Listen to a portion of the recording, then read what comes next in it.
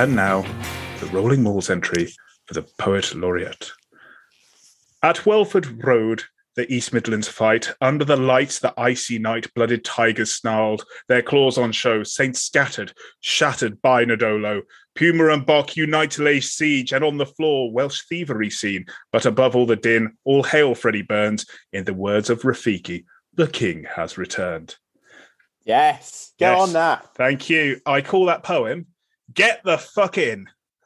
Which I think it sort of like balances quite nicely with the tone of it. What do you think? Mate, I'm all for it. When you said you had a poem prepared, I was trying to work out where you were going to go with it, but it reveals a new depth to you I didn't realise you had. It's also very layered, lots of meanings and alliteration in there. There's all sorts of things that we can do on this podcast. It's not just rugby, it's also artistic license, poetic genius, guilty. Yeah, I mean, fueled by supermarket ales. I mean, only two of them, tragically. It was only 6% local stouts that got me that excited after the Saints game and that enthusiastic to go and start writing poetry. But welcome to the Rolling Ball podcast, Leicester Tigers fans podcast, which is, yes, unbearably smug after a dominant win over a dangerous Northampton side in the East Midlands derby. Yes, today we will be bathing in the suspiciously warm waters of victory following the win at Welford Road on Friday night, looking ahead to the away fixture against rivals Bath and announcing the hooker spot for Elliot's Imports. I'm Mike, and as always, I'm joined by Casanova himself, Elliot. Mate, the pod was delayed for your Valentine's shenanigans. Don't go into too much detail, but was it worthwhile? It was all good, mate. It was a fun weekend, so can't complain. So, it was good. It was a good weekend. Valentine's Day was nice and chilled out. So, yeah, it was all good. You've got to give the people a bit more than that, mate. What did you get up to? You had a sort of a bit of a road trip, didn't you? Well, that's it. So we were away in Wales anyway for my best mate's 30th. And then we worked out that we were an hour away from where my wife used to go on holiday when she was a child. So we thought we'd have a look around, remember the old place, and do a bit of a sort of mooch around a local town and grab some coffees and all the rest of it. So, yeah, it was good fun. A bit of a road trip back, did a bit of bowling, grabbed some food, came back, watched some TV and just sort of chilled out. So, no, it was a pretty good day. We had the wedding playlist in the car for the drive back. Oh, that gets some hard mileage for many years to come, mate. Yeah, we even have a honeymoon playlist if we want to mix it up a bit. But the wedding and honeymoon playlist, if you have to drive anywhere, is always a safe bet. But so 6 hours of music on the wedding playlist, mate. That's got so much mileage in it. I don't know. I think we'll still be using it about 30 years' time. Listening to S Club 7 for 6 hours, mate. I don't know how you managed it. There's no S Club 7 on that playlist. I like the fact that you went bowling, though. Did it get overly competitive? No, because when there's that margin of victory, there's no such thing as competitive. I like the fact that you told me before you got to strike the first ball. Yes, and then my wife refused to talk to me for the next 2 rounds. I love that. Oh, let's go bowling. Yeah, no, it'll be fun. It'd be fun. Strike! Woo! Turning round, maybe a few of the pistol shots, going off. No, I'm not shoot him, Gavin. Yeah, I'm not a total dickhead, but that would just be me then. I'm like Jono. Don't have to say anything. Just do it. Just go on actions. Yeah. Actions speak louder than words. Just do it, mate. Just do it, mate. You see, my wife got me for our anniversary. You try and do the traditional gift, and I think it was our 5th year just gone, and it was wood. When all sorts of jokes to be made there, but my one to her was sort of a bit of a sappy, romantic one. Not sappy, actually, it's a bit of a pun because I've got some trees like in a forest, and you have like special trees they sort of named after you, and I tried to make it all romantic and stuff, and she got us axe throwing. What a great gift! Which we're yet to do, which hopefully we might try and do in a few weeks' time. But that's going to be pretty interesting, and I wouldn't want to kind of piss her off during that with any sort of competitive shenanigans or gloating, just due to the fact she's got an axe. So we'll stay well clear of that. But my Valentine's Day was a pizza and reruns of Would I Lie to You, which actually I'm pretty happy with. And to be honest, that sounds like most of our Saturdays, so nothing really particularly exciting, but there we go. As always, thank you to everyone who has got in touch over the last week or so. We'll try to raise points as we go along. If you do enjoy listening, please do take a few seconds out of your day to leave a rating or review on Apple Podcasts or Spotify. It really helps us grow the pod and hopefully deliver better content. And thank you for everyone who's already done that. It's really, really grateful. If you do want to get in touch, same old details. Twitter handle is @RollingMaulPod. Our email is therollingmaul@outlook.com.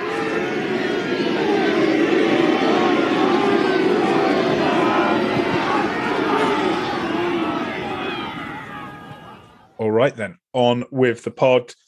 Let's get into the news. Only one place to start. Chris Ashton.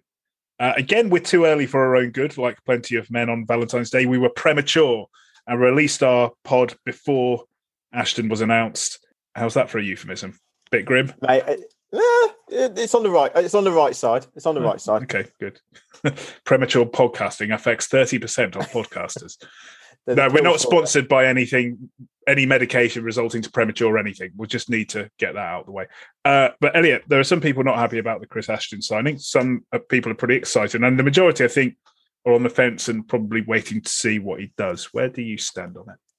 Yeah, there's a week between the rumour starting and the news getting announced. And probably for that week, I spent most of it on the fence. And I do have sympathy with people who aren't happy with the signing because there is, the guy comes with baggage. The guy has a bit of history. And the last 3 or 4 years, at least, seemingly has left a trail of destruction everywhere he's gone.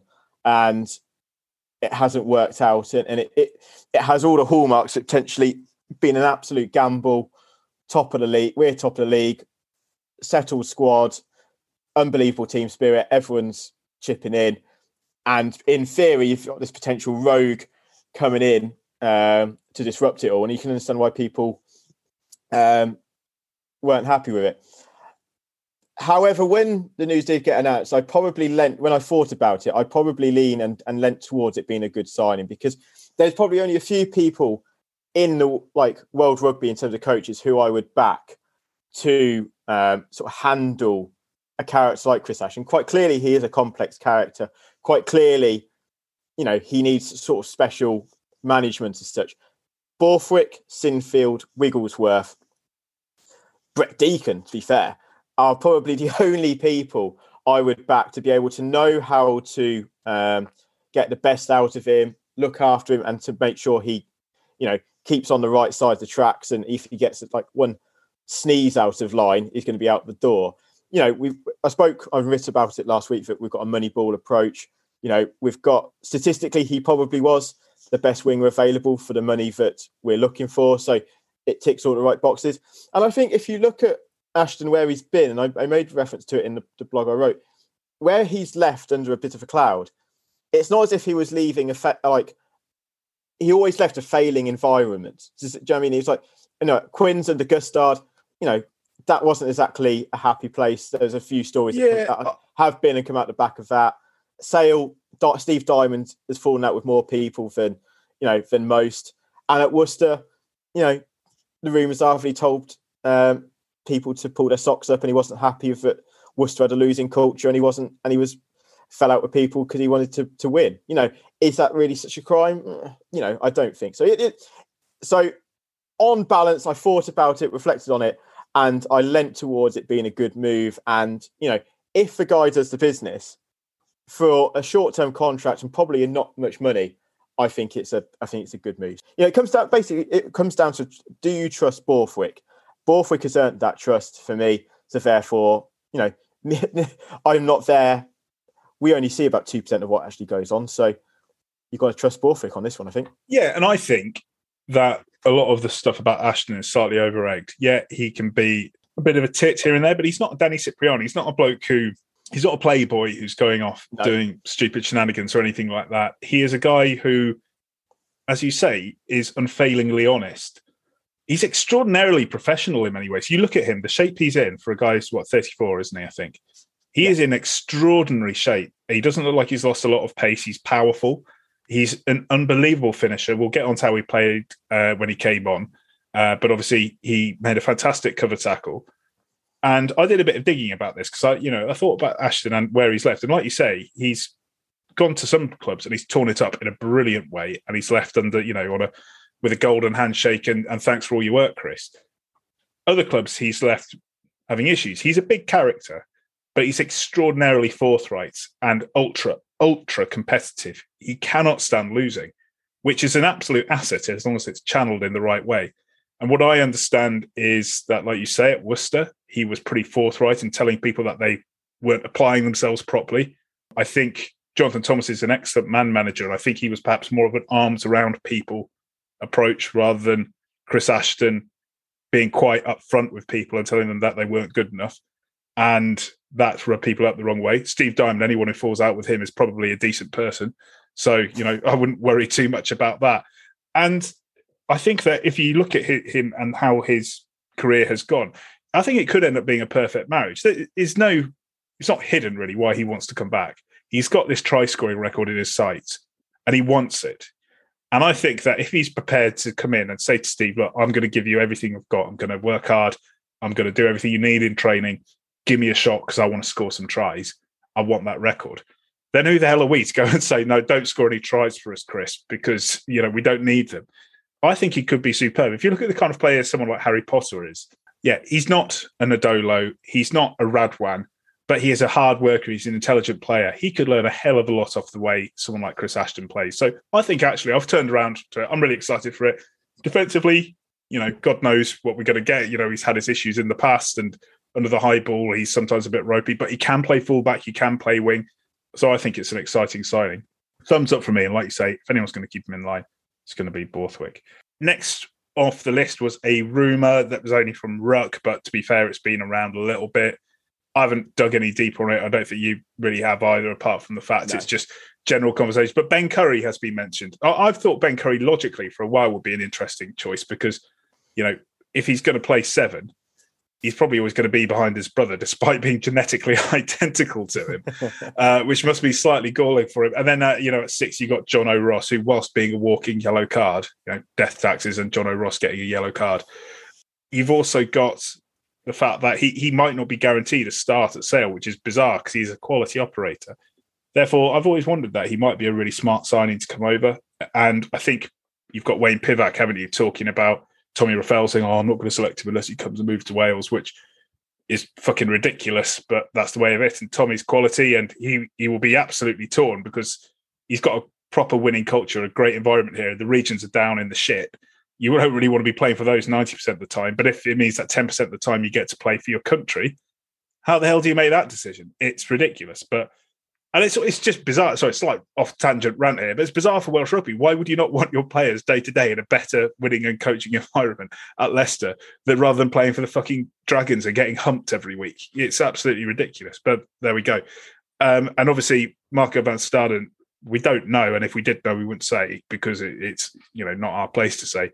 But I think it's quite clear that there must be a concussion concern with him because he's been off for a long time now since going off with concussion. I think it was before Christmas that he was injured, wasn't it? It was a Bristol game. Bristol game, yeah. So between those two concerns, Raffel and Van Staden, you've got to say that, of course, I think we'll probably be in the market for an open side. Yeah, definitely. I think, Ben Curry might be out of contract in the summer. We might have another 12 months left with that option to have a look around. So I always think Ben Curry is that sort of signing that, 15, 16 years ago, Tigers in their pomp would have made, quite young player, loads of potential, already showing that he's got a fair amount of talent already in the environment that Borthwick and Sinfield and Walters have got at Leicester. It's easy to look at that sort of player and go, well, you're pretty good now. You're probably under the radar a little bit because your brother's getting all the plaudits. Contract-wise, you're probably not going to take up that much room in the salary cap. So there's a huge amount of potential and you get a great value for money. And again, it comes back to the money ball approach. His statistics and the things that Tigers will be looking out for, I bet he scores really high on them. So from a Tigers perspective, like you've just said, I think we need to be looking around for different options. Let's make, it'd be sensible just in case worst case scenario with either player happens. So therefore we need to have a look around and see what's out and about. And I think, if we do need to make a move, I think someone like Ben Curry would be an ideal person to come into that environment that Leicester now has. And quite clearly he's got a really good work ethic. Quite clearly, there's a fair amount of talent there and application. Sanderson talks really highly of him, and he's well regarded in the sort of rugby world. He was originally ranked above Tom Curry by Eddie Jones. He was there to, I think, play against Argentina or the Barbarians. Can't remember which was the first one. And then he got injured. So his brother came in and replaced him, got man of the match, and nobody's ever looked back. I mean, he must occasionally, in the darkness at night, fucking swear his head off about getting an injury, because it could have been him who is in that England 7 shirt and Tom who hasn't quite made that leap. But as it is, it's the way round it is. He's genetically identical to Tom. He's a fantastic player. He's a hard worker. I think he'd fit in very well as well. But I mean, as we say, that's fairly unsubstantiated, that rumour, as far as we know. We're probably putting out feelers, but I don't know anything more than that. Yeah, let's see on that one. I do agree with you on the Rafael point. It was interesting on the commentary from Friday night where Ben Kay and Monya were saying he's about to hit a sort of decision point about what he does with his career. I mean, it is staggering that he's probably in the hands of one of the world's best forwards coaches, and he's having to be confronted with this decision making. It's just a ludicrous thing that, where he is the best learning environment for him. Yet to progress his career, he has to go backwards. I mean, work that one out. So, I mean, Tommy Rafael is a great player, and I can understand why we're looking at Ben Curry. And to be fair, Leicester needs a Curry. Excellent. There'll be lots of jokes about that, I'm sure, once he joins the club, or if he ever joins the club. But all right, let's move on to international duty then. Let's go on to Tiger Watch and have a look at how the boys did for England. We had 2 starters. We had Ellis Genge playing loose head. Thought he had a cracking game, Thought he was really, really good. I thought he actually had a few dodgy moments with his hands in the first half, but I mean, so did half the England pack. But he sort of pulled it together after that first quarter. Fuck me, he was flying into some rucks. He was making some big tackles, big carries. And then, of course, the crowning cherry on top, a 20-metre miss one pass off the weak hand to this rampaging Jamie George. It was a beautifully weighted pass. In NFL, I think they call it touch, when you're just dropping it right into the path of a receiver, and he did exactly that. Absolutely fantastic to see. Yeah, just casual, weren't it? Just draw your man, slot it in. Jamie George doesn't break a stride in the corner. See you later, pal. I mean, that's a bit of George Ford distribution paying off. That is, to be fair. I mean, that is pretty good. I think, to be fair, Genji on the first 2 England games, I think has excelled himself, and I think he's probably been top 3 England player. To be fair, I think you saw it against Scotland. It may be coincidence. I know everyone's made a big fuss about Marcus Smith going off, but I actually think Genge going off had a bigger impact. I was going to say, if you look at both games, when the game started to fall apart, we lost a little bit of ruck stability. We didn't get clean ball. We lost a lot of go forward. People started knocking on mistakes, lost a lot of energy. Both of those drops have come with Genge going off. And that's quite interesting. But no, I thought Genge had a cracker. And then you had Stewart at fullback. Really solid game. Made a couple of nice breaks. Absolutely flawless. And the high ball looked back to looking very, very comfortable again, didn't he? Yeah, definitely. What I liked about Freddie Stewart was to be fair, it might be something to do with how England are shaping their attack. But it was almost the timing of Freddie Stewart joining the attacking line and the sort of depth and his timing of getting onto the ball meant that he was really getting across the gain line. You actually saw him stretch his legs a few times in attack, which sometimes we've not really seen for both for Leicester and England. So it was nice for him to get, when he's getting those sort of soft shoulders and he can break a tackle and he really gets a chance to sort of open up. And I think that's where, I think Freddie, if he's honest himself, probably is looking at where it's means of improving himself. And I think it's in that sort of attacking game and adding something in that. So it was nice to see him put a bit of shape on it and do like that. So if nothing else, if Wiggy and Smithy at Tigers are looking at that, it'd be nice to see if they can incorporate some of that talent and how he approaches it into some moves for Tigers. Because I think it's definitely something I think it'd be really exciting to see him do that for Tigers, because especially with Fordy's distribution skills and Dan Kelly as well, I think that'd be a really nice. Yeah, I think that's a real good thing for us. He's shown a lot more input actually in attack for England than he has done for Tigers. I think overall he's joined the line a lot more. He's backed himself a lot more to have a go. Might not always break the line, but he always makes yards because he's a big guy. Usually makes half breaks, and he's shown some nice hands as well distributing. And he hasn't had the opportunity to do a huge amount of Tigers. So, like you, that's a good point. Hopefully, we'll see a bit more of it because the more attacking weapons you have. And he has the potential to be a great attacking weapon. So hopefully he'll get a chance to do that. Off the bench, Ben Youngs makes his record equaling 114th cap. I thought he was a bit average, to be honest. I think he came on, knocked the ball on, which was annoying. It was a scrappy ball off a ruck. It was kind of, as I was saying, the ruck ball wasn't clean, but that was frustrating. The game at that point had already lost a lot of its impetus and England were defending. Again, I just wonder sometimes about the tactics of it, because we had a good rolling ball and then he went and kicked it. And I thought, well, why are we going forward? We've got them going backwards. Now's the time to attack. That was a bit annoying. But to his credit, he then put in a couple of beautiful kicks, one of which we regathered, which helped set up Sinclair's try. And then I thought his distribution off the back, and he was looking for runners and darting off, I thought was really sound. I thought Randall had a decent game. I didn't see anything fireworks from him to suggest that he's going to start for the Wales game. But, as usual, there's all this hate about Ben Youngs, which is all utterly ludicrous. I have no doubt at all that, in time, Quirk and Randall come along and, there's an argument to start either of them now. But I think you saw that a lot of the issues, I thought Randall was a bit hesitant with some of his passing, which to me shows that the issue is not Young's pass. We know he can be quick. We know he can be very alert.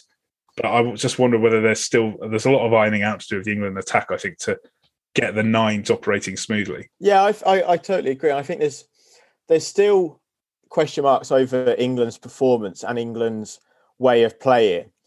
And I don't think I'm still not 100% convinced that how we're set up gets the best out of the players. And I think Harry Randall in the first 50, 60 minutes he's on the pitch probably testifies that, because how he plays for Bristol is very much alive and sharp and very quick.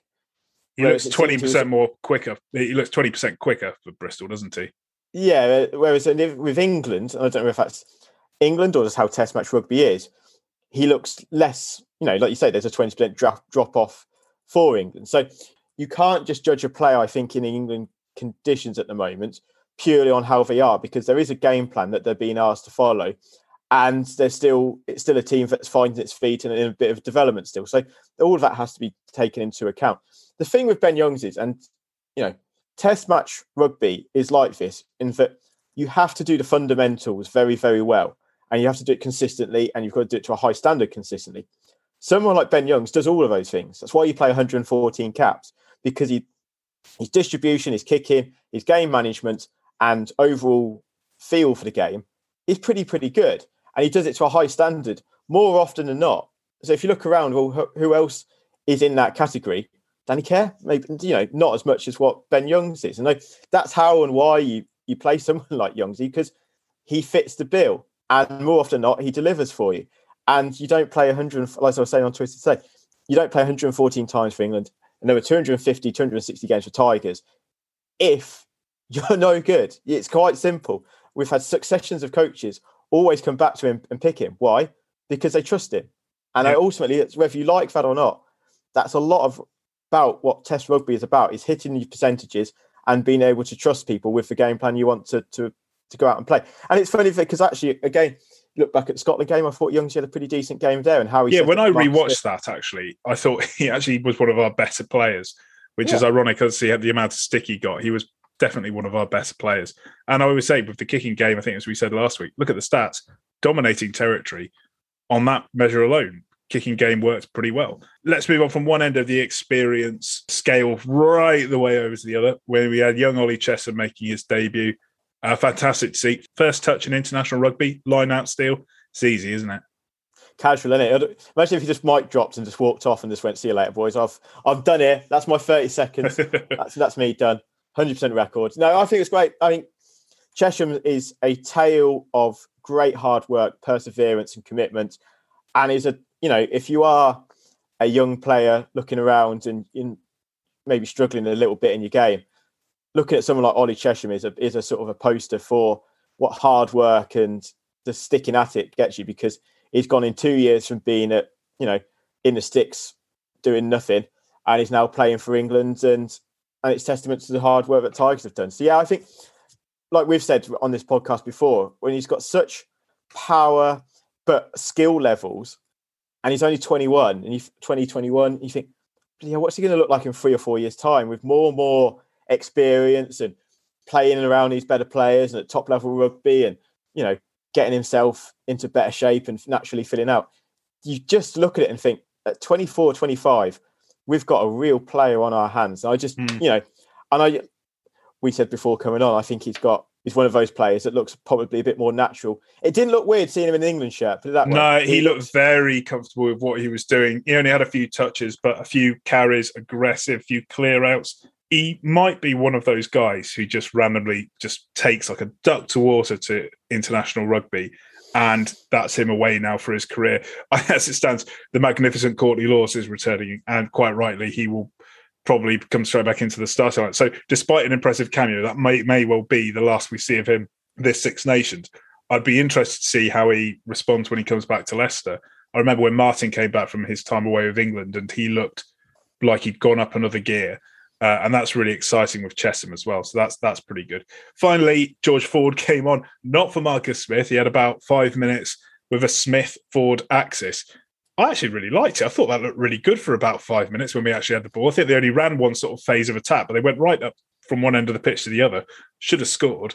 Don't know why the referee called time at the end to go and check a try when he could have just let, because the ball went backwards, so it should have been play on. He should have just let play continue, and they said, right, well, I'll check that try when the ball definitely goes dead.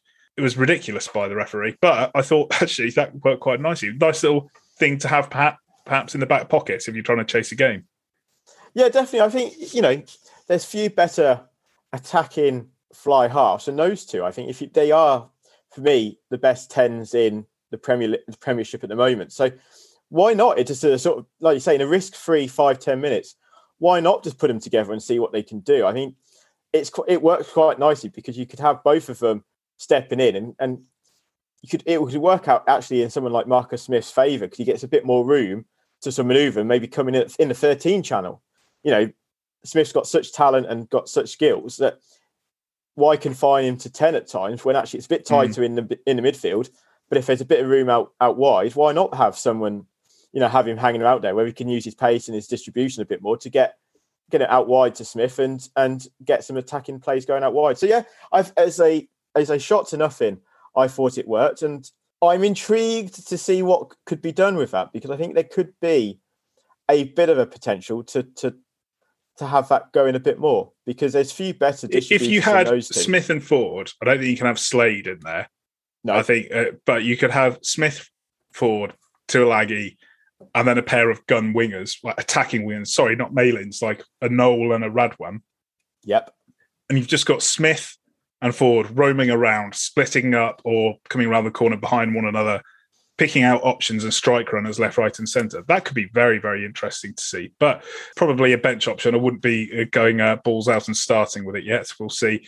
But I'd be interesting to see who we get back in the week off. And that coming up, we've got a fallow week in the Six Nations. Hopefully we'll have a few of the boys back. We'll get to see him in the flesh on Saturday. Well, I think Joe Hayes is going to come back to us. There's England have literally just announced the 25-man training squad, and 5 Tigers are retained. The one that isn't is Joe Hayes. So I'd expect Hazy to be in amongst it for us on Saturday. So which is good timing because I think Coley went off with a little bit of a niggle. So hopefully we'll keep Hazy. And to be honest, I thought he should have started on Sunday ahead of Stewart. But there we go. Looking forward to seeing Hazy back next week.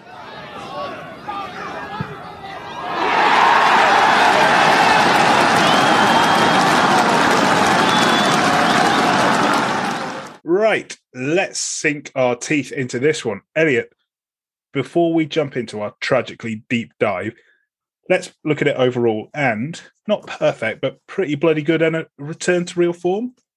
Yeah, I think so, mate. I think so. I think on the whole, Tigers will be happy with that. 15-point margin of victory, 5 points with a bonus point against your local rivals. At no point do I ever feel we're ever in any danger of losing the game. So I think Tigers will be pretty happy with that. I think for the first 40 minutes, they'll be really happy with that. And I thought that was getting close to hitting some real top form in that first half. There's a couple of errors, but, overall, really satisfying that. Second half, I think, dropped off a little bit. But again, it was not as if it dropped off to such an extent that we ever looked out of control, if that makes sense. And, it wasn't perfect, but I think for large swathes of it, Tigers were actually quite far and away the better team.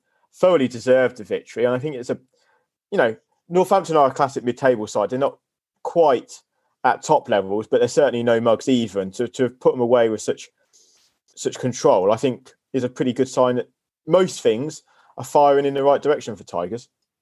Absolutely. It felt very comfortable as an East Midlands derby can do. And I know what you mean about the second half. Maybe felt like we left a few points out there, but that's almost makes it a perfect performance from a coach's point of view. Nice, comfortable, big win over your rivals. 5 points in the bag.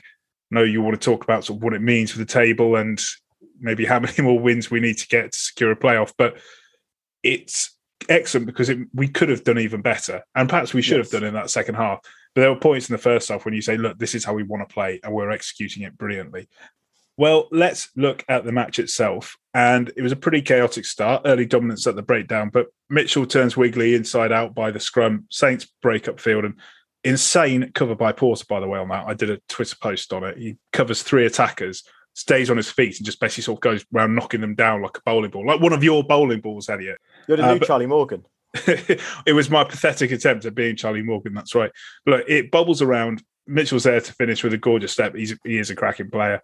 But firstly, it was a critical miss by Wigglesworth, which is a bit disappointing. But secondly, a bit of controversy, didn't lead to anything. But I thought that ball definitely hit, I think it was Hill's arm, or I think it might have been Matavesi's arm, Furbank's arm even, got their third time round. Furbank's arm, and bounced forward onto Montoya, I think it was, and then bounced forward.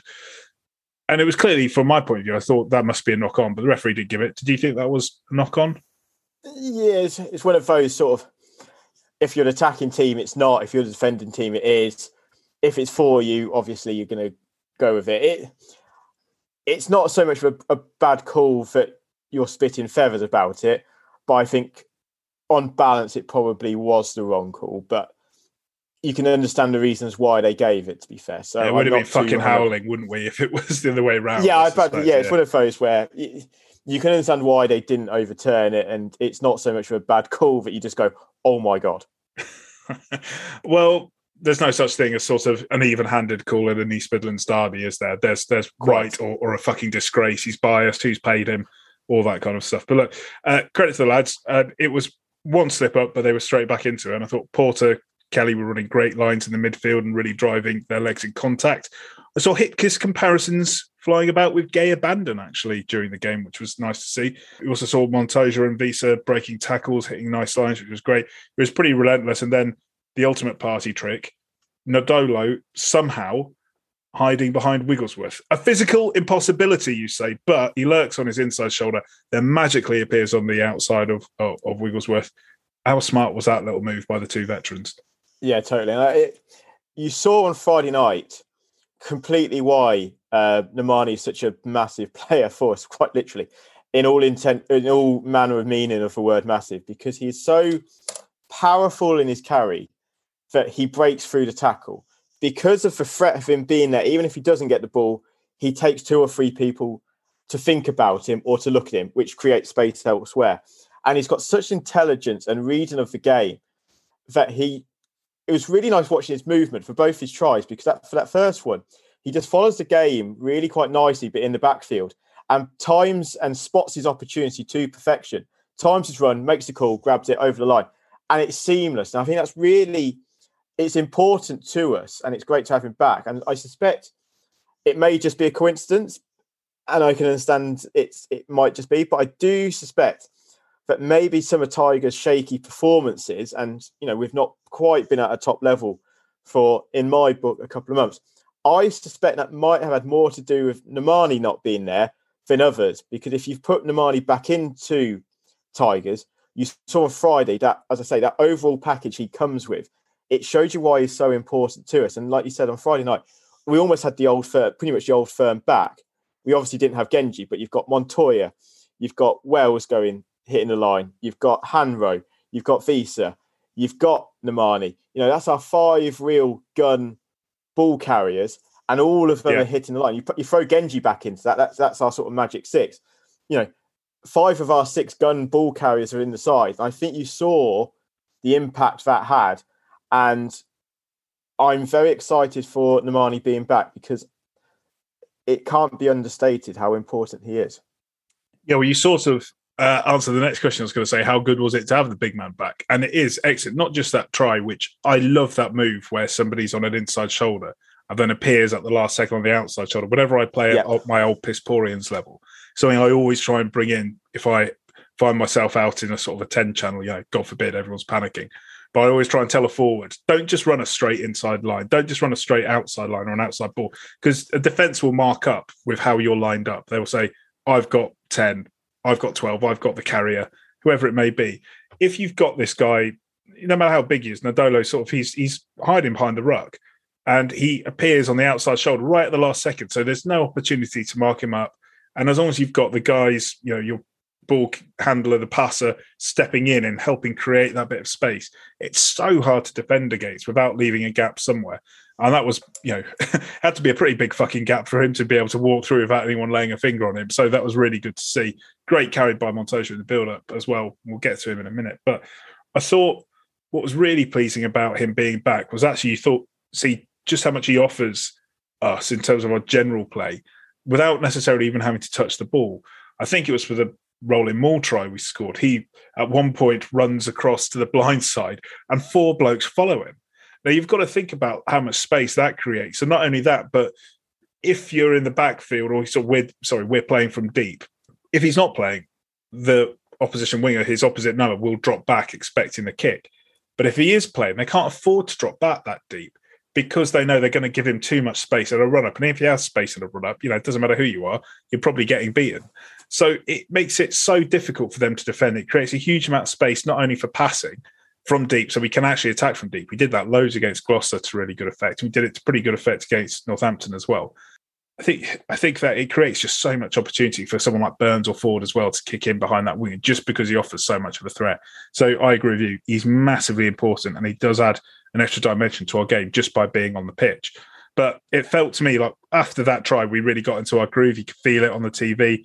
It must have been brilliant on the terrace. I was gutted I wasn't there. But I think we saw a Freddie Burns chip and chase, when it was on. That was great to see. And then we saw a gallop by Hanro on the far side towards Crofty's corner, reminiscent of Crofty making that break against Harlequins as well. If we're being critical, he doesn't find his support again because it was Harry Wells. I've never seen him run so fast in his life on the inside shoulder. And I thought he was going to get a try, which would be by far probably longest distance than all his other tries combined.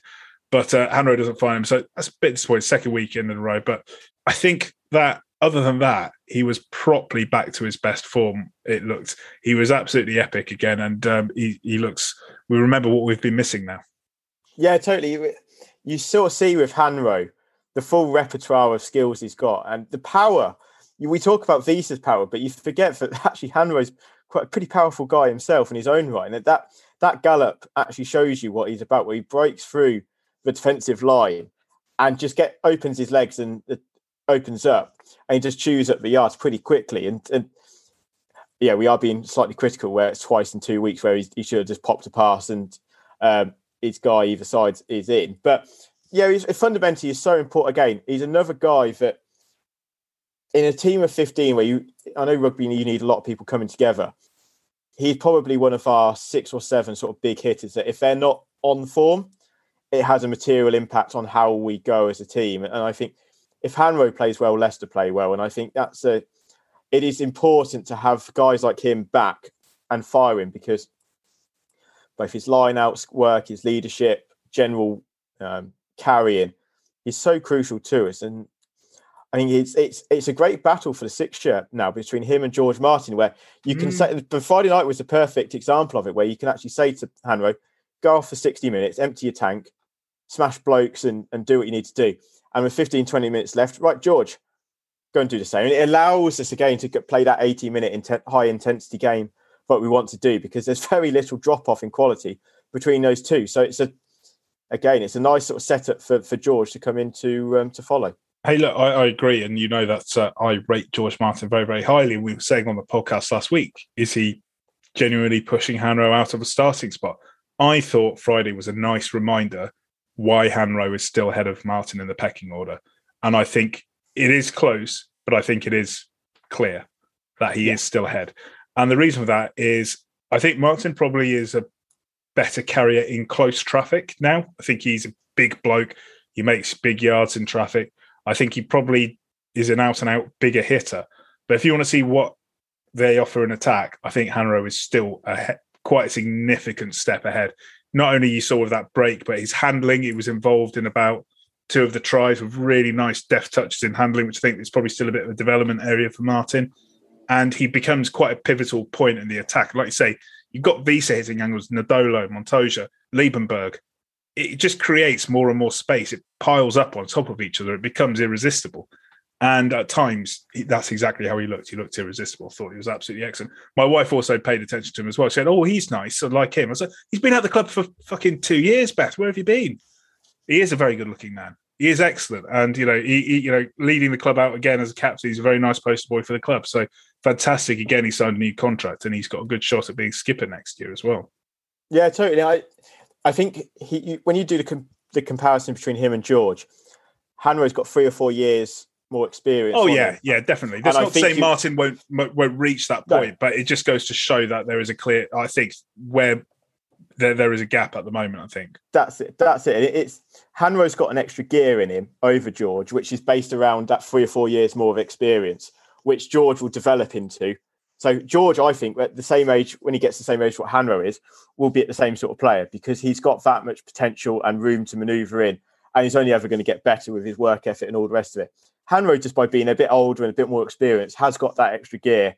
And like you say, he's got that extra quality. And I think with the sort of, we're starting to think ahead now towards this fast approaching maybe the end third of the season. Someone like Hanro is going to be so crucial to us as we start thinking about bigger and, more important games coming up. I think someone like that is, and having him fit and firing is crucial to us. So I was actually quite glad that he didn't do the full 80. I thought it was quite nice just for his own real good sort of squad management, just to let him have 65 minutes and go, George, right on you come and yeah, we've got some big games coming up, and he looked very, very good whilst he was on the pitch. So that was really encouraging. Yeah. We were sort of in this golden period, I thought, in the first half, 20 minutes where we looked by far and away leagues ahead of Northampton, to be honest. And breakdown dominance was key. We were utterly dominant, I thought, at the breakdown, and we were destroying them there. And there's defensively there was massive pressure. I think Freddie Burns added 3 off a turnover, and Saints are making all sorts of errors. I mean, the defensive press looked utterly suffocating at times. Before last week, we were saying, is the defence a little bit shaky? But Sinfield's obviously got hold of people. So Kev has got them gelling again. It was really aggressive. But we've got ball winners all over the park. Guy Porter winning a turnover. I think that was the one for Freddie's penalty. Obviously, Montoya won I think he won 4 turnovers or affected 4 turnovers, which is astonishing. Rafael obviously getting in on it as well. How good is it to have these ball stealing threats all over the park? Because we know Nandola and Kelly can do it too. Yeah, and to be fair, Neffy off the bench is someone that can... Visa's been up to it recently as well. Yeah, I think it's like a 2-stage process where, because we're so physical in the tackle and we can hit the attacking line so hard and driving back, it allows us a second or 2 seconds to get our big sort of turnover winners in and over the ball.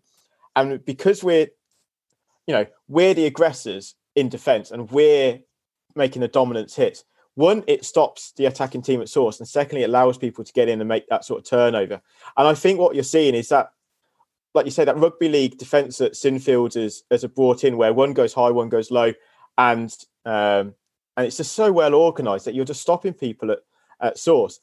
And I think it's exciting to sort of see that we've got 6 or 7 options like that on the field at any one point. And like you say, Visa is another one that's developing his game. Someone like James Whitcomb, I think, is a player who I think, for a big lad, I think could add that to his armoury, because you're starting to see how he's so intelligent and his physicality. I think he could be another one that could start picking a few pockets as well.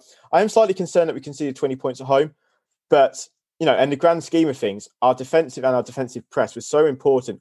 We saw it against Worcester, where we're hitting and driving people back, and we're making them kick and we're making them do things that the opposition don't want to be doing. And it's the same with Saints, a team that so renowned for chucking the ball around, they just never got any attacking foothold in the game for the 80 minutes. And, we forced them into making some howlers, didn't we? I mean, they were chucking the ball on the floor, some real sort of shocking passes and knock-ons and stuff. They were panicking because the press was too big. And I'm going to slightly disagree. I'm not too worried about the conceding of 20 points at home. I mean, it's not ideal, but against a side like Saints, I think you're always going to concede tries. I think the one which Skozan scored, great try. You can't do a lot about that. He skins Nandoli on the outside. Perhaps Nemani showed him a little bit too much of the outside for all his strengths. Acceleration off the mark probably isn't one of them, and he does get done. And it's a lovely line by Skozan to take himself away from the cover as well. So at that point, you say, great try. First try was a bit of luck, loose ball, bubbles about.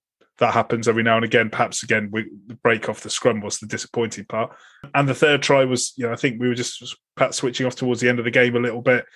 Again, made a lot of subs, and we'll come to that later. That was perhaps the only one really. I thought, well, that's probably where we'll be a bit disappointed. The others were kind of one, in a sense, you can't do anything about the other two.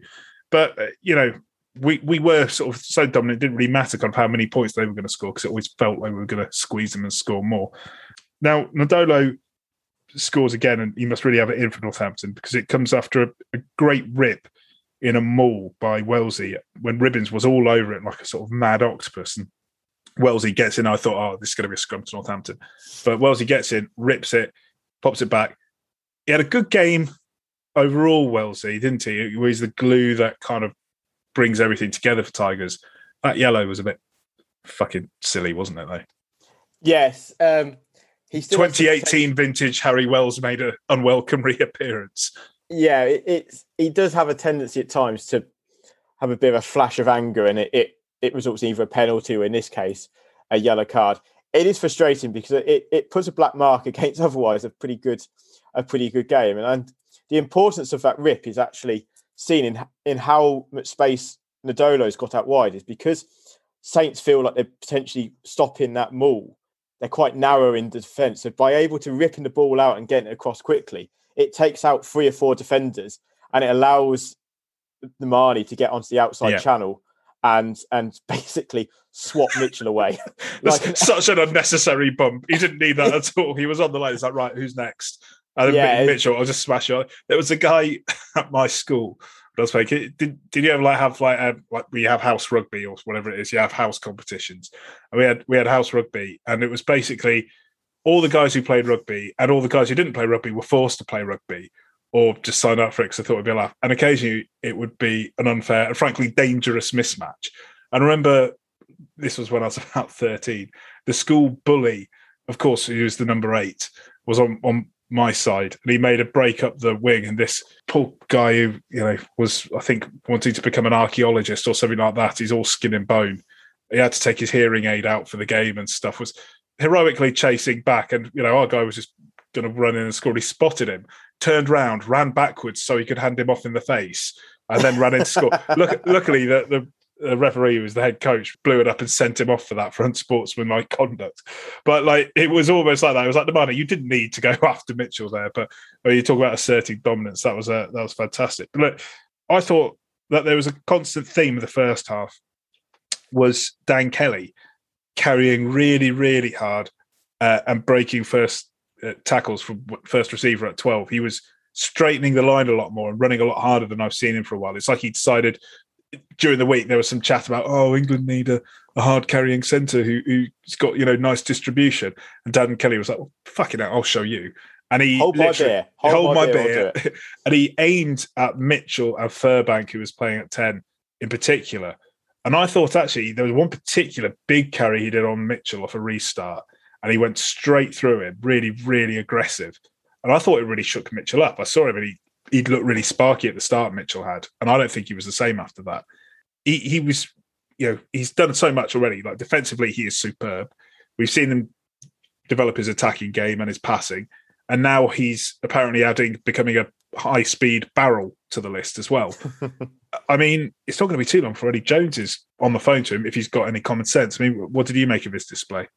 I mean, you've summed a lot of it up. I mean, if you're Eddie Jones, why wouldn't you pick him? Because he's got all the facets of that 12 shirt at a pretty good level at the moment, and the lad's only 21. So again, you come back to so many other players like that in Tigers. The ceiling is endless. And if he's prepared to work hard and stick at it and trying to improve, he could take his game as far as he wants to. And Yeah, I mean, Friday night is a perfect example of that. And I think what was quite nice and what has been quite nice over the last few weeks is that sort of midfield axis of Burns, Kelly and now Porter. They've had 2 or 3 games now together, and it's starting to just click a little bit in that combination, and just starting to get a bit of times where Dan Kelly goes into first receiver, which allows Freddie to loop and get the ball out wide. I think you're seeing Dan Kelly's confidence at first receiver improving. His distribution's nice couple of offloads, hits hard. Out of 12, I mean, there isn't much more you can sort of say about him. But, you know, you can't, there's no weaknesses per se. There's a lot of room for improvement, but there's no weaknesses there. And he's certainly not going to let you down. And I think if you are, I'm surprised Eddie hasn't, as part of his sort of squad revisionism that he does, I'm surprised he hasn't just given him a call, just even for a training camp, just say, look, do you fancy it? And to see if we can see if, like you say, we do need a hard hit in 12. Let's see if we can do it. Because Sam Warburton's point about the obsession and England's reliance on Manu, I think is a very good one. And obviously, I'm never going to say he's the next Manu because that's ridiculous. But if you wanted another option of, obviously, he's never going to be like Manu. But if you want another option of, you know, someone can hit a good line, defensively sound and be physical with some decent distribution, then Dan Kelly's your man. He is looking very, very sharp. And I thought that was one of his most impressive performances from an attacking perspective, definitely this time around, which was really, really good to see. So it was a really impressive first 25, 30 minutes. And then Freddie Burns goes off for an HIA. Ashton comes on for his debut. Bryce moves to 10. And we lost a little bit of rhythm. Obviously, we had a couple of kicks, which Bryce missed. I said it last week. I'm not convinced about him being a 10, certainly not when he's the only playmaker or out-and-out distributor there. Do you still think that's the case, that he's definitely looks like more of a 15 play 10? He seems to have loads of time when he's at 15. And, you know, he looks much more coached. He looks a lot more like hurried and frantic, I feel, when he's at 10. I'd be intrigued to see him start a league game at 10. So therefore he's picked in that position. So if Freddie took a knock, for example, and for Saturday's game against Bath, Steve picks Hegarty at 10, just to see how he could get on, because in a couple of times I have seen him at 10, he's looked all right. But then at the couple of times where he's come in to be fullback to start with and then comes into the 10 shirt, like you said, he does look a bit frantic and he doesn't have that composure that he normally does. I don't know whether it's something where he prepares all week to be 15. In the middle of a game, he's asked to be 10. He's not quite there. I'm not sure, but I know what you're trying to say, because he doesn't have that same comfortability that maybe Ford and now Freddie's got. Comfortability. I'm making it a word. I think that was. I seem to remember someone mentioning it on The Apprentice a few years ago. Oh, don't do that. Don't. Yeah, you're like one of those apprentice business people. Yeah. My first word wasn't mummy; it was money. Well, if I ever said that, or if I ever came up with some shit on the terrace, please punch me in the face. I would never fucking. You heard it here first. Yeah, I don't say shit like that. Yeah, but I mean, hopefully, like you understand what I mean. Like it is just like a little bit of confidence, and like you say, he doesn't look as comfortable as he does at 15. I mean, say that penalty miss, shouting, "Oi, Bryce, do you want any gravy with that shank?" And other terrible, terrible lines that I was shouting at the TV, but. We do, though, get a rolling maul, and Montoya goes over for a deserved try. Now, I've put my thinking hat on, and I've rewatched the game because I'm sad like that. I think that is the most dominant and the best performance by a Leicester Tigers hooker I've seen since, I'd say, 2013, 2014 vintage Tom Youngs. On that second viewing, I thought it was absolutely monumental. He did absolutely everything. He smashed people in defence. He was huge at the breakdown. He was obviously very, very prominent in attack and very, very good in the set piece as well. Could he arguably be the Tigers' most important big name signing of recent years? Yes. In a nutshell, in a crowded field in the last 2 years, since Borthwick was announced as being our head coach, in all the signings that I've made in that time, we've made such good recruitment. It's a crowded field. His is the signing that is just so good and so important to us. You just have to applaud whoever it was that managed to do it and get the deal done, because he is so good. And it is almost quite noticeable of just how important he is to us. and how he plays, because he's everywhere and he's got everything. And he is so physically dominant and he's at so much the top of his game. It's quite scary at times because he is so good. And I think it is, I think it's mega. And you start thinking about what we want to do and what we want to achieve this year. He is a big part of that. And almost in a way, you almost have to manage him and how much game time he gets, because what you don't want to do is lose him, because the impact that has, with all due respect to the other hookers we've got, but he is massive. Yeah. And he is like, world class is a word, and we've spoken about this before. It's a phrase that's bandied around sometimes quite loosely and almost too loosely. I don't think it's too loose when you think of Montoya. No. When I say world class, I mean there's a good argument for him being the best in his position in the world, in a very crowded field of excellent hookers at the moment. There are some superb players going around, but he was just absolutely monumental. If you haven't watched the game, rewatch it just for him and watch what he does. I mean, Freddie Burns got man of the match. We'll come on to Freddie shortly, and he was superb. But I think even Montoya eclipsed him. I can't think of a hooker having to do anything else. He was absolutely sensational. Don't think he had a bad moment. I don't think if you were to go analyse that game, he looked hard as fuck as well, didn't he? Because he had blood streaming from his forehead. Yeah, the Terry Butcher. Absolute warrior. Oh, it's minor flesh wound. Oh, nails, mate. Absolute nails. The fact that blood's pissing out of his forehead, and it's like, yeah, I'll keep going. I saw that because I saw Callum Green was like, oh, Callum Green's bleeding as well. It was the same incident. They face planted on each other. I mean, yeah, there's only going to be one winner there, and it ain't going to be Callum Green. Bless him. Because that Swede on Montoya, that's doing damage. Yeah, Harry Maguire, eat your heart out. But look, it was. Well, I've got to say, I thought Callum Green had a cracking game as well. Really, really solid game as well. So that was really good to see. That rolling maul try, just a little point at the end of it, it was really good to see. Almost identical reactions, sort of getting up, fist pumps roaring from two blokes at the opposite end of the age and appearance scale in Dan Kelly and Dan Cole, both getting up doing the exact same sort of celebration. It was almost like it was synchronized. I can't imagine that Cole used to be saying to Dan Kelly, look, if we score a rolling maul try, do this sort of synchronized celebration with me. I don't think it was intentional, but it was just nice to see everyone buying into that passion, that and the pride in the rolling maul, which is really, really important to see. So as we said before, Saints straight back from nowhere. Real beauty, to be fair, with that Skosen try. Not a lot we can do about it. A great play by Hutchinson. I thought what we needed to do here was take the spring out of Northampton's game, because you could see that their tails were up. But unfortunately, we had some average kicking, sort of handed initiative back to them. For the only time of the game, we sort of made mistakes numbering up as well.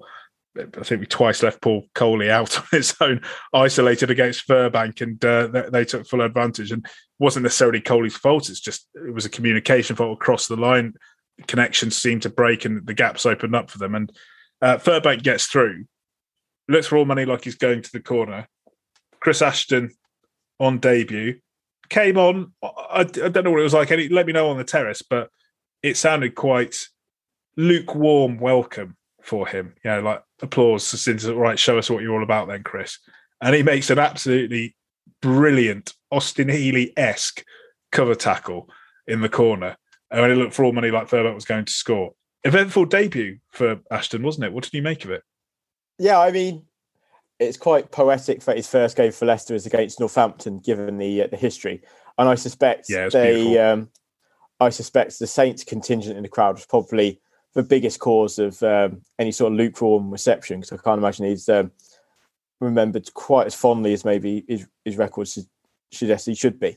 But I mean, it's funny, we didn't mention it earlier about Ashton. The reality is this: he's been with the club for a week or just over. And yet, officially, he's been training for a longer time, hasn't he? Yeah, I mean, however, it was a very short period. Yeah, he was trusted to make his debut after a very short time training with the squad. That probably suggesting how much good Nick is, that they can just put him in and he's ready to go.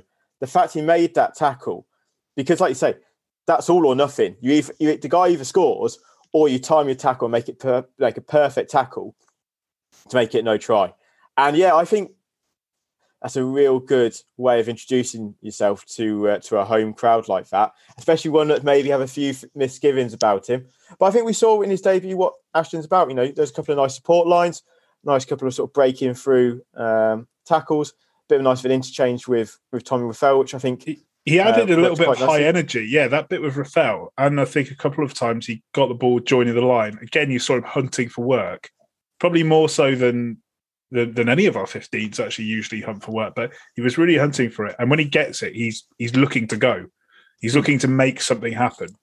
And you can just feel the energy just pick up a little bit. And that's quite exciting, actually. And it shows how hungry he is. He wanted to make an impression. I thought in his first stint coming on, he certainly made one. I thought when he went off, shortly after making that tackle, you could see he was probably slightly taken aback by the terrace. Really, really gave him a cracking ovation, and he very, very well deserved as well. And then obviously he came on at the end, Ashton style, yellow card on debut, 3 times offside in the set. I'm not too worried about that. I saw some, I'll put it kindly, misguided comments on social media saying, "Oh, it's rubbish, getting a yellow card." Those ones when you're on your own line and you're trying to get off really, really quickly to shut down an attack, you're always going to be pushing the offside line. It's actually been a bit of an Achilles heel for us all the time. And he's just joined the club, like you say. He's probably still trying to get that balance right. He's not played a Premiership game for about 18 months. That was his first appearance playing pro rugby for 18 months, I think. So, I think all things being considered, it was a really, really promising debut. And I do hope we get to see a little bit more of him. Hopefully we'll get a start at some point when we can give other guys a rest and we can really see what he can do, because I think he has got a lot to offer.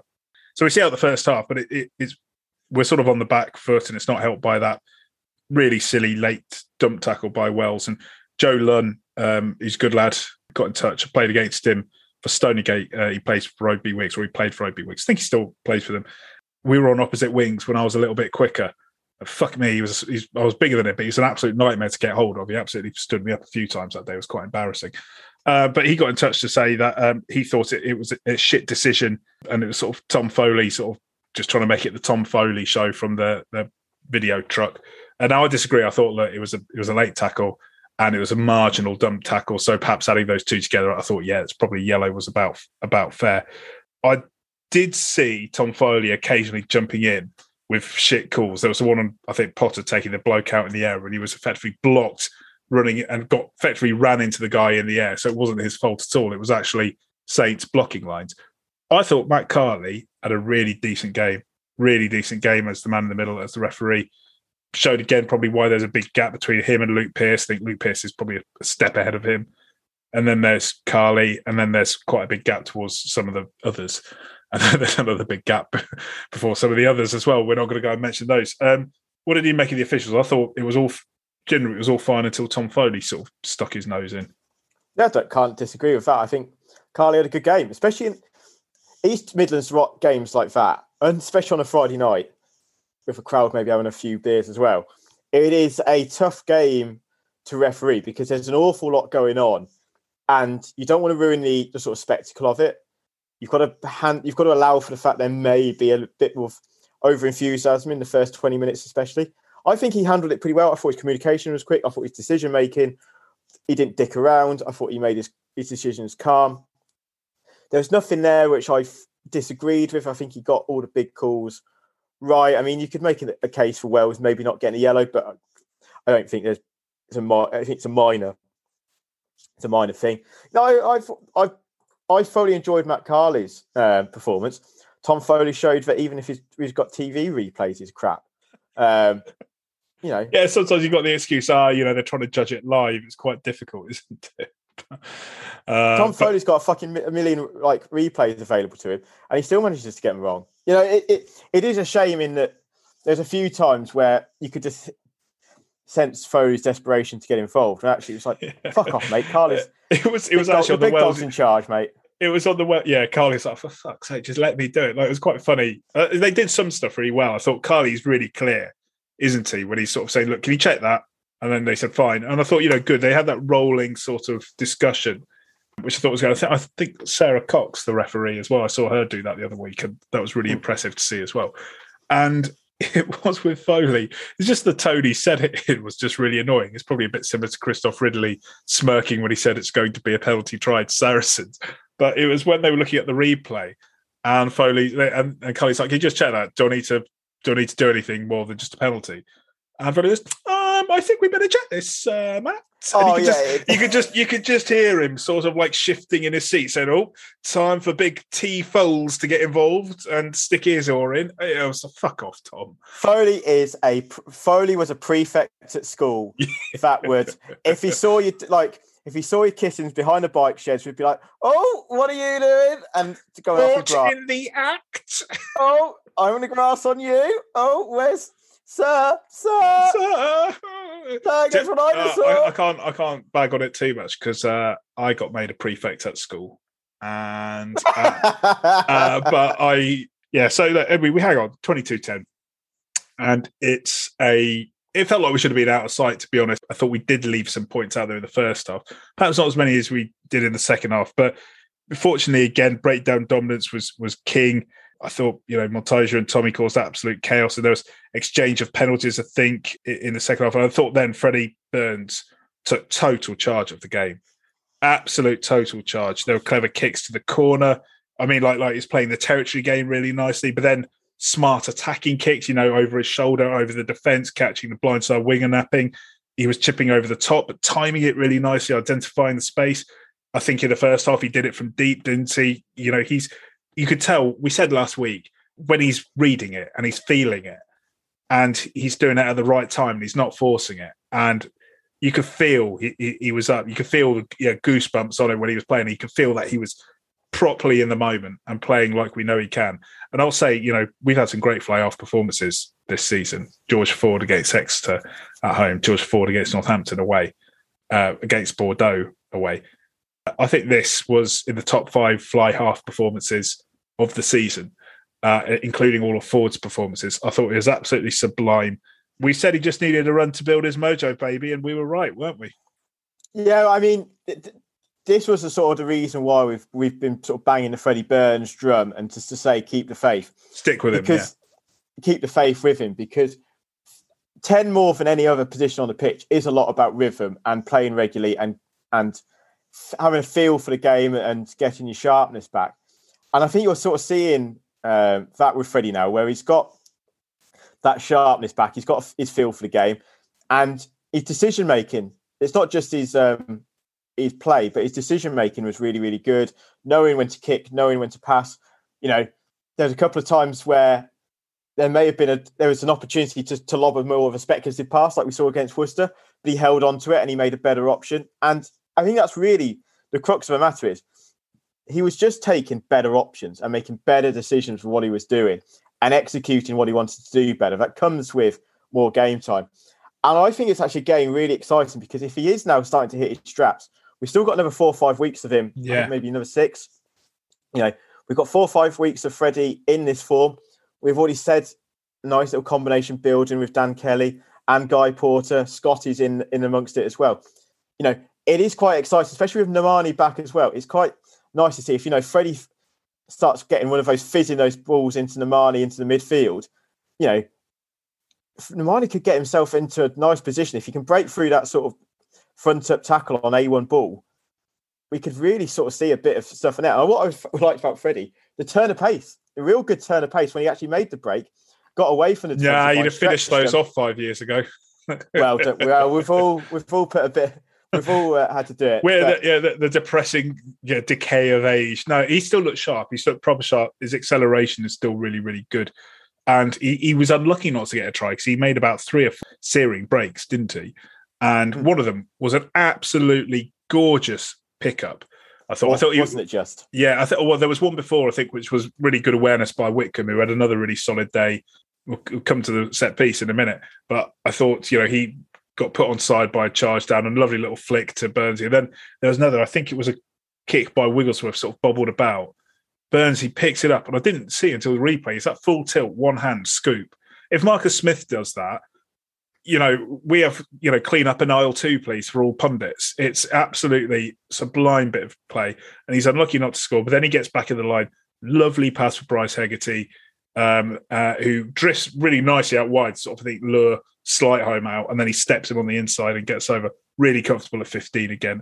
It's just brilliant to see him playing with that fizz, and Bryce at 15 again looking good. So I really, really enjoyed that. He was involved in all the tries as well. Last quarter we got a bit scrappy though, I thought. And, if we're being really critical, I thought the set piece perhaps really started to suffer with the subs that came on. Lietinger at tight head, he seemed to struggle. He seemed to keep dropping his knee. He was rolling his shoulder a bit, so maybe he had a little bit of an issue there. And Van Veek, perhaps not quite as dominant as he was for Saints. Interesting, I thought Whitcomb against Paul Hill. Paul Hill was losing a lot on the engagement, and usually kind of I'm a bit wary about saying, "Oh, that's dominance," because if a team folds on the engagement, you can usually go one of two ways, can't it? But he seemed to look dominant again. But set piece and the worries about that, was that a little bit of a concern for you? The way that sort of fell apart. I think Charlie Clare struggled in the line out a bit as well, didn't he? Yeah, there was a couple of throws that went away, and there was a couple of scrums that went against us. The coaches will know better than I do, and certainly about the specifics of the scrum. But it is a concern. There was one scrum, and to be fair, the Welford Road pitches took a bit of a battering, and it does look a bit boggy. And it was almost where it wasn't, to be fair, it wasn't just Neffy that was sort of slip and sliding. It did look as though our pack had gone onto a bit of the ground where there was no traction underfoot, because there was 3 or 4 of them that seemed to be trying to dig their studs in, and were just getting no traction from the turf, and it was just basically doing an ice skating thing. And when you've got 8 big forwards on the opposition pushing at you with a bit of force, that doesn't end well, I've got to be honest. So I think there will be a bit of concern, and I think they will be going analysing the detail of it, and they'll try and make that as an improvement. Thankfully, for the 60, 65 minutes when it really counted, I thought Tigers were exemplary in it, but it is a concern with 15 minutes left that we went a bit untidy in that area. Yeah, Coley going off with a little bit of a niggle as well, was sort of around his knee, which is always a bit worrying, but he obviously went off. But he seemed to walk okay, and he wasn't properly limping, so hopefully it was just precautionary because we were on top at that point. Might mean that Joe Hayes coming back is absolutely crucial for us this Not week. A bad replacement. Not a bad replacement at all. And actually, maybe it could be, we could say, Coley have a rest because he's played a lot of rugby over the last few weeks, and you can give him a complete rest. He doesn't even need to be on the bench. And we'll see how we go. Overall, though, I felt like this was a proper return to form, even though I think we left some points out there in the second half. 35-20, 5 league points for us. New points for Saints, and I don't think you can ask for much more than that. No, absolutely. The same with Worcester, job done. You came in for 5 points.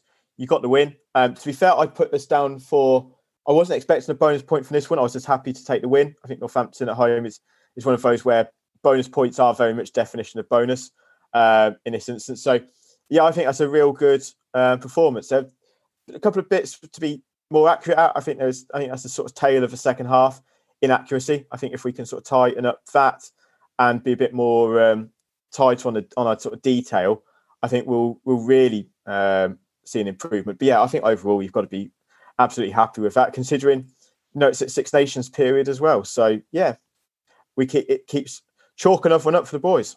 One last thing. Let's go through a couple of the 3-word reviews. Elliot, you got any favourites? Yeah, there was plenty to choose from. Plenty of good ones as well. Great reaction this week. Yeah, I have to say, it was hard to pick out just a couple. So thank you, everyone, for getting in touch. It makes for quality reading, I've got to be honest. I quite like Dave Morgan's 90 this season, as in 90 points against Saints. I think that's a nice reminder for that lot down the road. Now that upsets me, though, because we didn't get 100. You can't be upset about 90 points against that lot, can you? I've got high standards, Elliot. I'm honest. Deeply distressing that we didn't get 100 aggregate points against Northampton. One day, next year's target, perhaps. Very good. Definitely. SP Keane got in touch to say it's Burns night. Very good. It was a fantastic performance by Freddie Burns. The fireworks at the end, it felt like a celebration. It felt like Burns night. So excellent to see. Yeah, definitely. And linked into that, Glenn Coleman put Freddie Burns show. And I think that's a fair analysis of his great evening. Yeah, it was a great evening. But again, like I say, on a second watch, Montoya was the man of the match. There's no doubt about it. Freddie Burns, 9.5 out of 10. But I'll tell you, Montoya, 9.9 out of 10.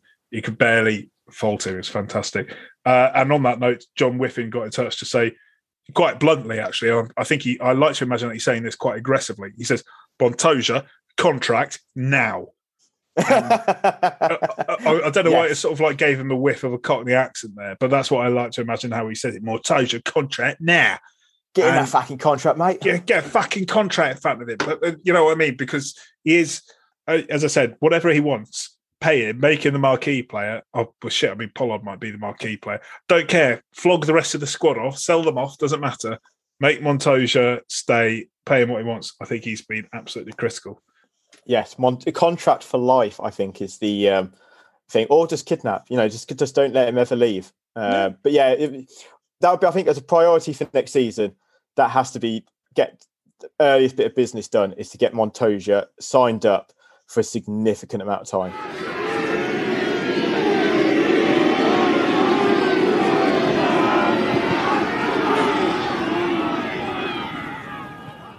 I think we used planes as the means of transport last week, but let's use boats this time. So ahoy there, set sail, raise the anchor, and join us on the rough seas as we try and uncover the number 2 shirt for Elliot's Imports. Shall we stick with that, or did you have a preferred name? It's your thing. Yeah, I don't know. Imports or the Foreign Legion, one of the two. Okay, the Foreign Legion. No, I like Elliot. I think it's got to have your name on it. Elliot's Imports. Yeah, Elliot's Imports then. Yeah, we'll call it Elliot's Imports. And we had a no vote round for the number 1 shirt because it was pointless. People said, you didn't mention Stankovic. And yeah, I suppose fair point, but there was no point in mentioning anyone else, really. It was always going to be Iartza. And plus Stankovic is already in the cult corner at 15, isn't he? So he doesn't need to be mentioned twice. Let's move on to Kovo. And again, I think it's coming down to 2. And I think our comment about it can be current players is particularly relevant here, isn't it? Yeah, I mean, it's not quite a walk-in like last week, but it's not far off, I have to be honest. Overwhelmingly, the sort of the choice is behind one man, and that man is the king of Argentina. And the emperor. He looks like a Roman emperor, doesn't he? He's got like the short curly hair. If you put him in a toga, he looks like an emperor. He is the king of Saffron Lane himself. It is Julian Montoya. And to be fair, after Friday night, it's hard to disagree with it, in all fairness. But like being genuinely and objective, we have just mentioned this already. He is world class, and he is quite clearly at the peak of his powers. We've only seen him for 12 months. And in that time, he's already lit the world alight. 12 tries in 13 Premiership games. Staggering. Absolutely staggering. And even if he scored no tries, you'd probably still say he's an unbelievable player because of his all-round game. So it is very, very hard to sort of look around other than Montoya. However, there is a couple of other suggestions. Benjamin Kaiser. Yeah, Benjamin Kaiser, I think, is a genuine shot. Like, he's a big underdog. And he was in the cult corner, but I've seen a few people put him forward and say, no, Montoya is, excellent, but Kaiser was fantastic. And look at the great player. Look at the fantastic pundit he's become as well. He's a genuine shot. And we may have made a mistake in hindsight putting him into the cult corner. Maybe there was an argument he was too good and too big time. For that, I still stand by our decision. Your decision. Our podcast. But stop dragging me into your mistakes. Stop chucking me under the bus. That's outrageous. It's every man for himself on this podcast, mate. Quite clearly. But yeah, like at the end of the day, Kaiser is a top player, and in all fairness, I think if it wasn't for the current player rule, I think Kaiser would probably be in with a sniff of winning this because he was such a good player. And developed into an even better one. I think he probably admits himself that his 2 years at Tigers probably set him on the path to such a quality career that he had. There is a couple of other names that we mentioned. I think there's, we didn't see the best of him, but I think he had his moments. Was Polotinau, Talupe Polotinau that came from Australia. Like, in all seriousness, those first 6 months from when he joined under Fat O'Connor, where him and Tom Youngs basically had a roll-on, roll-off arrangement where one would play 60 minutes, the other would come on for 20, then the next week the other one would start and vice versa. I think in those sort of 6 months, we really saw a quality player in Polotinau, and he really put a shift in. We saw what a quality player he is. It's just a shame that in the circus that we turned ourselves into in the following 2 years, we never really saw the best of him. And I think he probably got a bit sick and tired of the shambles he was having to put up with, and that was going on. Well, it was a shambles he occasionally contributed to. His line-out throwing was fucking outrageously bad at times. Well, I do. Well, he was part of a stable of hookers who, at that time, could not hit a dart to save their life. Well, I also think the coaching they were getting from. I think across the board, I think the line out as a unit was an appalling mess. But we turned it.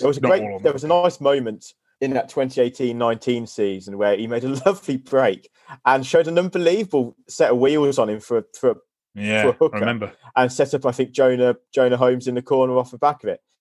So we again, even in that second season, we saw glimpses of what he. He's a great player. And a good bloke as well, by all accounts. Really good bloke by all accounts. And so I basically scoured the internet for some pretty obscure imports. Again, as a reminder, we're looking for guys off the island of Great Britain because it's the Elliot's imports. And I was drawn again to 8 Prime Talcafa, who was hard as nails Tongan hooker, who we signed in 2004. Didn't do a huge amount whilst he was here, apart from sort of blow some people apart. But we basically signed him because Jono, in his pomp of power, saw him play a game and thought, that guy's nails, let's sign him. And he was quite a fun little nuggety player to have off the bench. I don't think he quite sort of turned into the world beater we hoped he might be, but that was quite a fun little blast from the past. And of course, pre-professionalism, Eddie Jones rocked out for us. You've got to remember that. Whatever came of him? Yeah, I don't know. There's a guy who never filled his potential. But look, I think in all honesty, are we going to put Polotanow in there, or are we going to just keep it between Montoya and Kaiser? I think Polotanow goes into the vote, but I suspect the votes will possibly be concentrated between the other two. But I think to give it a fair shot, and for that first 6 months alone, we'll put Polotanow into the mix, and let's see how it unfolds. But I certainly think I know who my money's going to go on this one. Oh yeah, me too. Pretty safe bet, I think. All right, well, look out for it this week. Elliot will put something up on the Rolling Mall Twitter handle. It'll be 3 potential options: Kaiser, Montoya, and Polotanow. Vote for your favourite overseas hooker. We will announce it next week, and we will also discuss tight end props.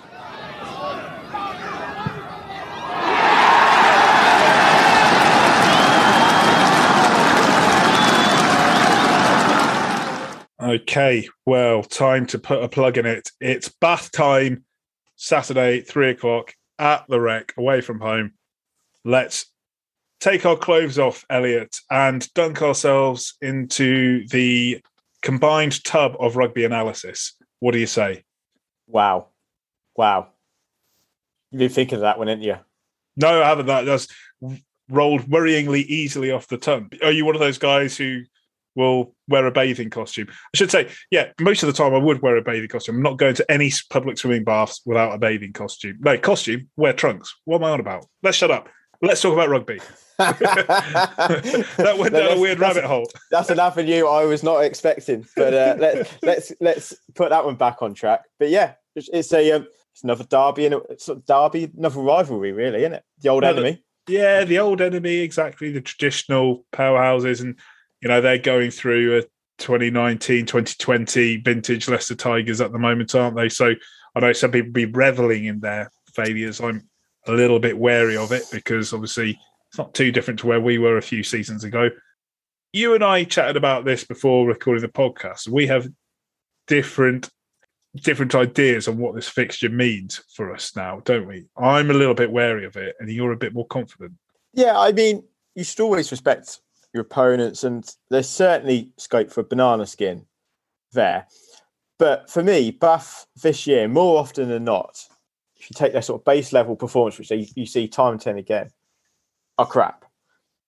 They're worse than what I personally think they're in a worse shape than what we were at the depths of our nadir, because they are just, all aspects of their game is just so off of pace, and their fitness is bad. They're so disjointed. Their maul defense is appalling. Fitness that looks really dodgy. Attacking, they've got no shape. They've got no structure. Got no patience. Defensively, they're just weak. All aspects of their game are very, very poor. in my opinion, and in not good shape. And I think fundamentally, Tigers this year are in charge of their own destiny than maybe they realise themselves. And I think if Tigers play for 80 minutes at 80% of what they're capable of, they should win more games of rugby, or they should win the majority of games of rugby that they play, because their performance levels that Tigers have produced this season are so good that even if you just hit 80%, there's more than enough there to get yourself over the line. And a game against Bath, it's not one where you have to be disrespectful, say, oh, you can only be at 56%. I'm not saying that, but if Tigers concentrate on what they do and what they can be capable of, they should win that game. I mentioned it before the Saints game. The three things that I would look at is intensity, accuracy, and discipline. And if Tigers are on the ball on all three of those things, they should win this game, and in theory, win it quite comfortably, because this isn't a good Bath side. And in the same way that when we played Worcester, we dispatched them. I know we had a bit of a shaky last 20, last 30, whatever, but for 50, 60 minutes, we were pretty dominant and there was only going to be one winner. And I think you've got to do exactly the same attitude, where if you're high intensity for 80 minutes, if you're accurate for 80 minutes, and you're well disciplined for 80 minutes, that alone should get you home and dry.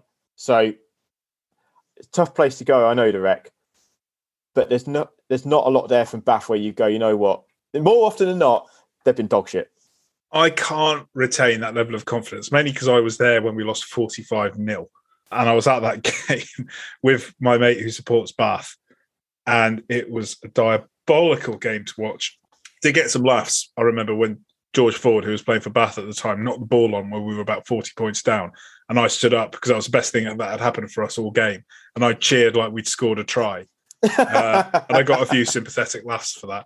But I think that Bath... So I do agree with that. All what you said is we should win. And if we do what we're capable of, we will win. I've got no doubt about that whatsoever.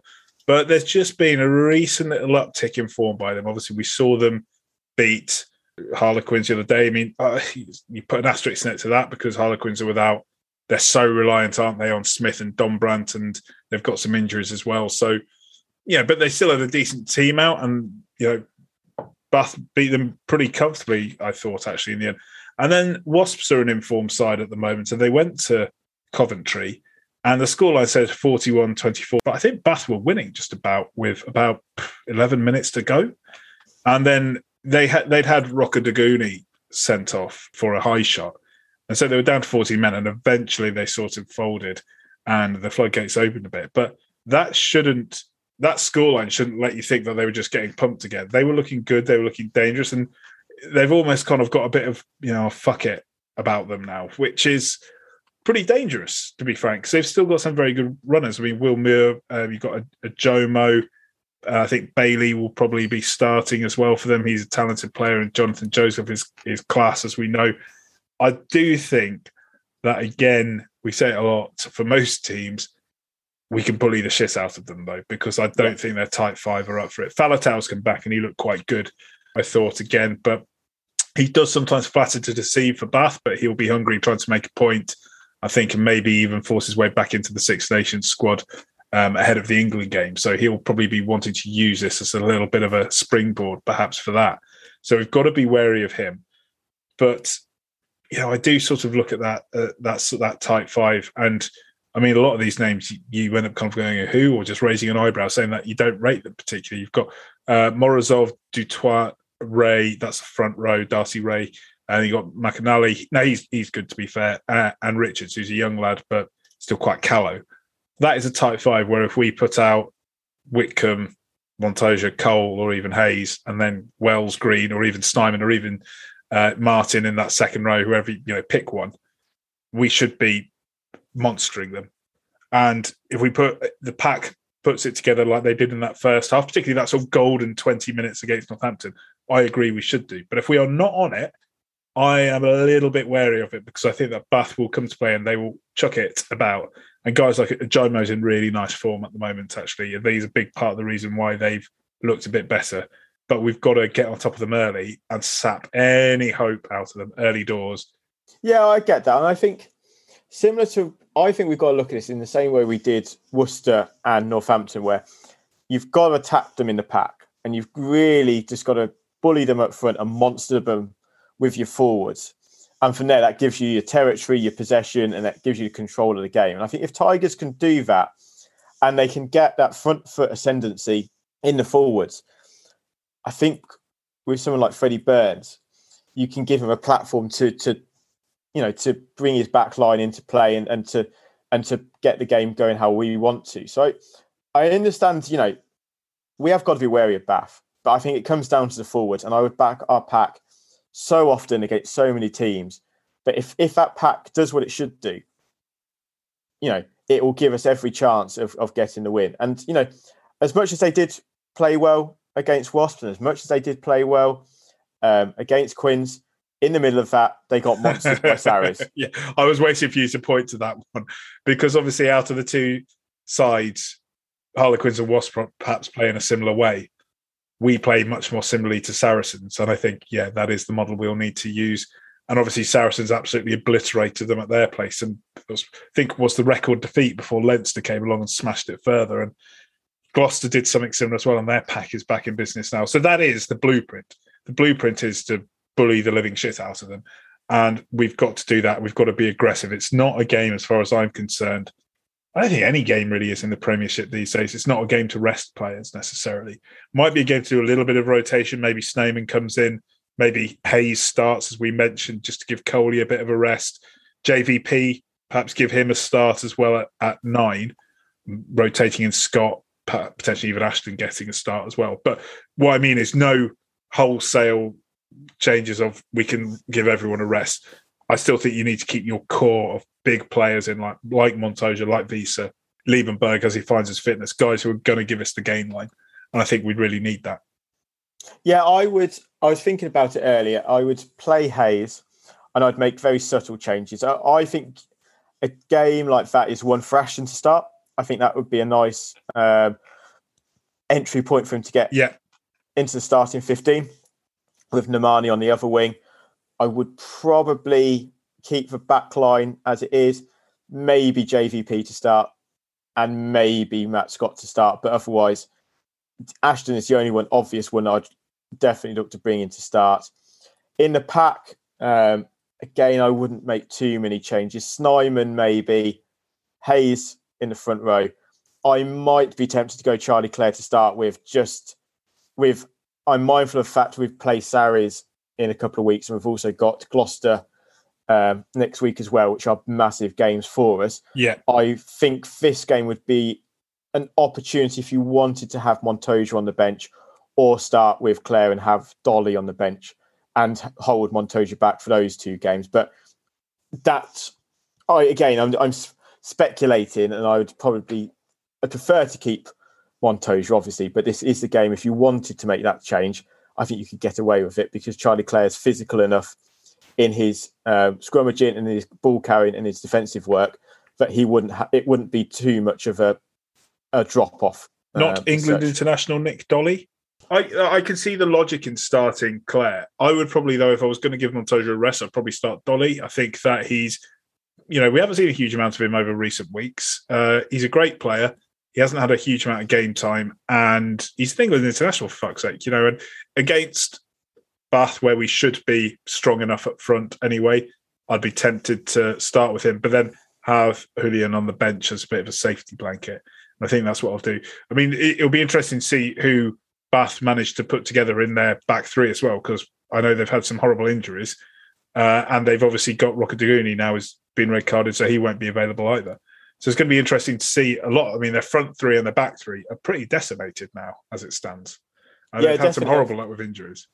Yeah, definitely. I think, again, we say it so often about our fitness work, but, with 60 minutes gone, if you look at the 23 Tigers put out against Saints, I thought that was a really well-balanced 23. And I thought, for the first time in a while, it was a 23 that felt right and it looked right. And there was options across the pitch, and people are in their natural positions and are not covering in places they shouldn't be. And I think it allowed Tigers to play for 80 minutes against Saints. If you go with a similar sort of team selection again, I think you have the possibility for a full 80-minute performance with the bench coming off and really adding that energy. Certainly look at someone like George Martin, for example. He brought such energy with him that it could really add something to Tigers and allow there not to be a drop off. So yeah, I mean, I'm excited by it because it should be a terrific game. I just hope that Tigers prep well and turn up. And we've seen from the 2 games that they've lost so far, Tigers didn't turn up and they got punished for it. If Tigers turn up and do what they should do, I think they should get the win. There's a good opportunity to chalk up some more points, certainly including, I think there's a bonus point on the table if they play well enough. Prediction? Tigers by 15.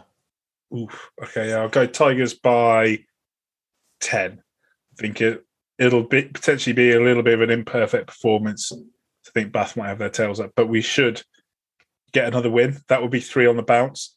You were doing a little bit of maths about how many more wins you think we need. I mean, I think we're so far ahead now as far as the playoffs go. I mean, let me just have a quick look from first to fifth. From first to fifth, so we've got 61 points, and Wasps currently are fifth with 42 points. Hell of a resurgence by them, to be fair. And London Irish are on the charge as well. They absolutely spanked Bristol, and they've got 40 points. Quite clustered, actually, between fourth, Harlequins in fourth with 43, and Sale, who are also on the charge with 39. It's quite clustered. But effectively, between fifth place, then we have got a gap of 19 points. That's going to take some overhauling. So totally. The gap between third place with a home semi-final, though, which is again critical, is not much smaller in that it's 14 points. How many more wins do you think then we need? I'm working on the basis if you get 2 more wins in the league, I think that guarantees us top 4. It might not mathematically, but I think we're as near as damn it on the top 4. Yeah. I'm looking at the table. For me, Bristol's last Friday night defeat has ruled them out of the top 4. I think they're now gone. Yeah. So I think it's Sale upwards. So Sale on 39 and all the way up to us on 61. So it's one of those 9, I think, are going to win it this year. I look at it and I think if you can get 2 more wins, that puts us on 71 points. I think that's there or thereabouts. With 17 games gone, so 7 left, 70 points, that should get you enough into the top 4. For top 3, I probably think you need 4 wins because that gets you in around the late 70s, early 80s. I personally think you've also going to remember is with Sale on a bit of a charge, Irish are looking dangerous. Northampton have gone to bounce back. Exeter, Wasps have been on the charge as well. Everyone's going to beat everyone, I think. So you're going to see a lot of scrambling where if we're consistent and we just keep doing what we've been doing, we actually take ourselves out of all of this mix because we're just doing, because everyone else, I think, will beat, Sarries will like us, and I think us and Sarries, I think, will bumble along at the top. But from Gloucester down to Sale, I think that group in there, I think, will beat everyone else. So actually, we probably need less points for top 4. We probably need less points for top 2 because of that. So I'd be looking, for me, it's 4 more wins for top 2 and 2 for top 4. But it's certainly exciting if we can. The good thing is we've nicked so many bonus points along the way, both in defeat and in attack. That's all. It's almost like a couple of victories in itself. Yeah, but it's helped with the buffer. And again, we play Gloucester next week, so again, that's an opportunity to put a bit of distance between us. We've got Sarries the week after. We've got Irish coming up pretty soon as well. So in the next sort of 3 or 4 weeks, there's a real opportunity for us to sort of take ourselves out of this sort of a mix. But it's certainly exciting. And I think we're in a great position to take advantage of it because it's going to be a real bun fight lower down. Absolutely. One game at a time, though. Starts with Bath at the Rec on Saturday. Forgot to say, Danger Man, of course, for them. Guy who's looking resurgent. Nathan Hughes at number 8. Oh, yeah. Heard a rumour that I may or may not have shared with you about why he left Bristol so quickly. It's a rumour that I've then had confirmed from 3 different completely unrelated sources with good links to Bristol Rugby that I can't repeat the rumour due to fear of probably legal action on the podcast. But I told my dad, and apparently he was blabbing it out on the terrace. So if you were near if you were on the Crumbie Terrace towards the old Alliance and Leicester stand, don't know what it's called now, then you may have been hearing him blab that about a bit. But yeah, very revealing insight into the culture at Bristol. But we'll say no more about it until it gets published by a paper, perhaps. Yeah, or just to see you in the bar afterwards at Tigers, and we'll probably tell you. Buy us enough Guinness, we'll tell you. Yeah, buy us enough Guinness, we'll say anything. But you didn't hear it from us. Yeah, not at all.